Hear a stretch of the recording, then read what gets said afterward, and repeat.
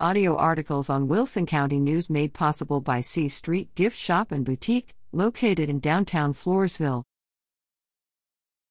American Legion Post 539 Award Scholarships. The American Legion Post number 539 in St. Hedwig is proud to announce the recipients of its 2021 scholarships are La Vernia High School graduate Adelaine Fike and East Central High School graduate Dominique Battles. Each was awarded a $750 scholarship. Adelaine is attending Texas Tech University in Lubbock, where she is studying engineering and design.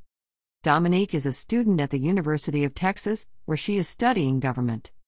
Congratulations, and best of luck to both deserving individuals.